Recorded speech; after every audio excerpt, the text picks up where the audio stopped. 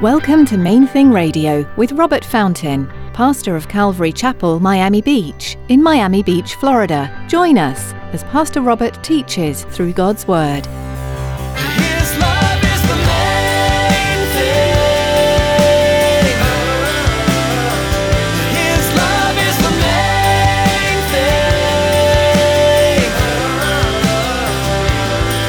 So we're mixing it up, mixing it up. His love is the main thing. His love is the main thing.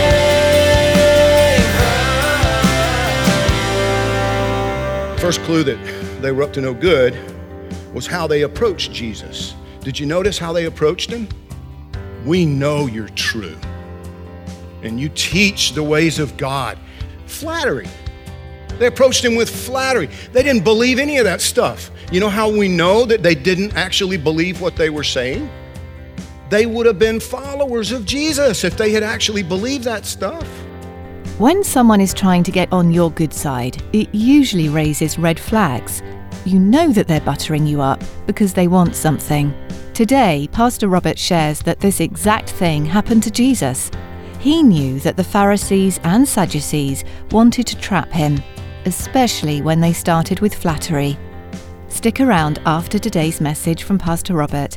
I have quite a bit of information that I'd like to share with you. Our web address, podcast subscription information, and our contact information. Now, here's Pastor Robert in the book of Matthew, chapter 22, with today's edition of Main Thing Radio. His love is the main thing.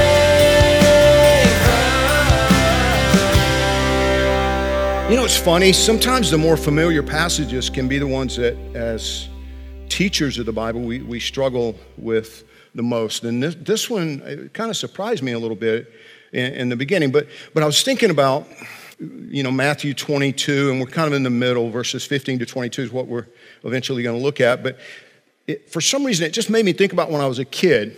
A little boy growing up in Central Georgia. We had one television channel. It was a CBS affiliate, and on those rare occasions when we watched the news, because it wasn't, like as kids especially, we weren't all that eager to sit in front of the television and watch the news, but when we did, we had one option. It was Walter Cronkite. I heard that ring a bell with some of you. There he is. Yep. I think still alive, actually. I saw a photo. But he didn't give a whole lot of opinions or even share a lot of his personal insights into the news of the day. It was just him, and he sat there and he'd have his papers there in front of him on his desk, and he would, in a very somber and matter-of-fact way, just tell you what happened that day. That was it. What was going on around the country, and we usually didn't hear too much about other places in the world except Vietnam because of the war that was going on. We'd hear what happened that day or that week in Vietnam, and he didn't do any interviews that I can remember. I was thinking that, and that's what hit me, was I can't remember when I was a child ever seeing on the TV news any interviews at all. Now, maybe they happened, and I just don't remember, but I don't remember any of them, and today we seem to get about as much opinion as fact most of the time. And boy, do we ever get interviews, right? It's like everybody interviewing everybody. We've got media people interviewing other media people, right? News people interviewing other news people to find out their expert opinion about the news. And it just reminded me of this passage. This, or I don't know, it just kind of hit me that way, and maybe it won't make a bit of sense to you, but I'm hoping it will. Matthew 22:15, the Bible says, "Then the Pharisees went and plotted how they might entangle him in his talk." Does that not sound like a TV news interview? I mean, it does to me. It's just like, And it doesn't matter who it is. They might even agree with the person, you know what I mean? But they're going to try to get, because they need something that will create a little bit of excitement, something that'll create a little bit of controversy. I got invited to appear on a talk show 20 years ago, when there was a TV station that operated on Miami Beach, and they were going to bring in a bunch of strippers. Seriously. And they wanted me to come in and as a local pastor and talk about, that industry and because there's a strip club across the street from an elementary school, and what did I think about that and all of this kind of stuff. And I said, no, thank you, but no. And the producer, female, was shocked and amazed that I wouldn't come on there. Why would you not want to be? We're going to give you a couple hours to present your point of view and your perspective and your thoughts on this. And I said, no, I appreciate it, but no, thank you. Why not? Why wouldn't you want to do that? I said, because I don't want to alienate these women that I'm hoping to reach with the gospel at some point. And I know what your objective is going to be, and it's not going to be getting my point across, right? That wasn't going to be her agenda, the agenda of the program. I love the fact that it's right here in black and white. The Pharisees went and plotted how they might entangle him in his talk. Just watch the news, you get a great example of what this looks like. Anyway, verse 16 continues. They sent to him their disciples with the Herodians, saying, "Teacher, we know that you are true and teach the way of God in truth.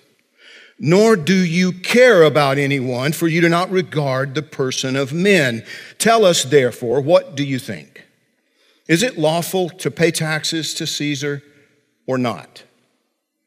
But Jesus perceived their wickedness and said, "Why do you test me, you hypocrites? Show me the tax money." So they brought him a denarius, and he said to them, "Whose image and inscription is this?" They said to him, "Caesar's." And he said to them, "Render therefore to Caesar the things that are Caesar's, and to God the things that are God's."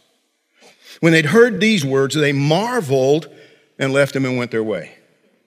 Now, I want you to notice this is a really interesting alliance here between two groups that normally didn't get along.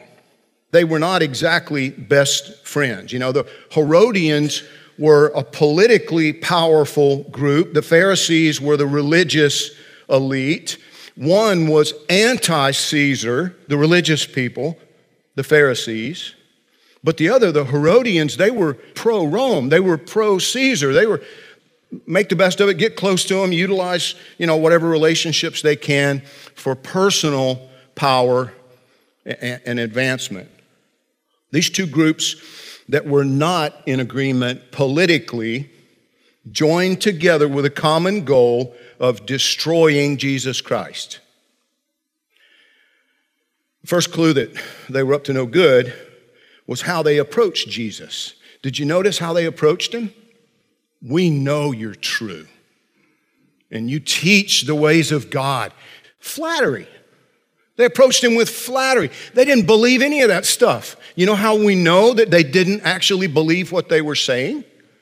They would have been followers of Jesus if they had actually believed that stuff, and they weren't. They didn't believe any of it.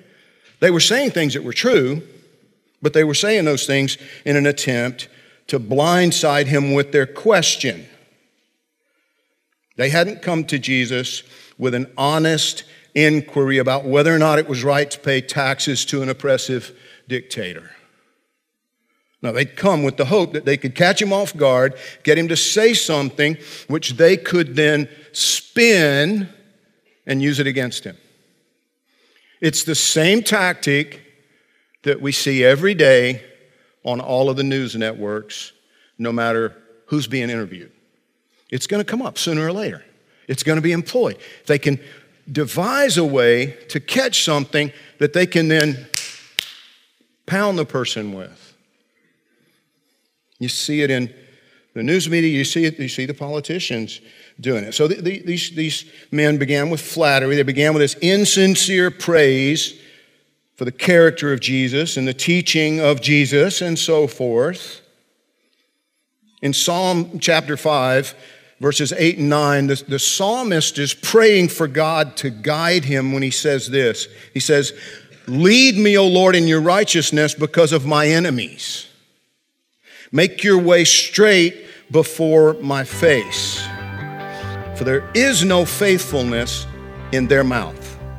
Their inward part is destruction. Their throat is an open tomb. They flatter." His love is the main thing. His love is the main thing. We're so glad you tuned in to Main Thing Radio today. We'd like to encourage you to continue reading God's Word daily, looking for the powerful truth and the promises that lie within its pages. There's always something to learn from the Bible, and we hope you'll make it part of your daily routine. If you'd like to listen to more of Pastor Robert's teachings from the book of Matthew, you'll find them at mainthingradio.com. You'll also learn more about this ministry and connect with us on social media. We also encourage you to subscribe to our podcast. Here's David to tell you more. Life these days moves fast. From one appointment to the next, most of us race through our days at blinding speed. But there's always a moment to pause. Those in-between times are great opportunities to connect with God. Subscribe to the Main Thing Radio podcast to enjoy messages like you heard today, anytime, anywhere.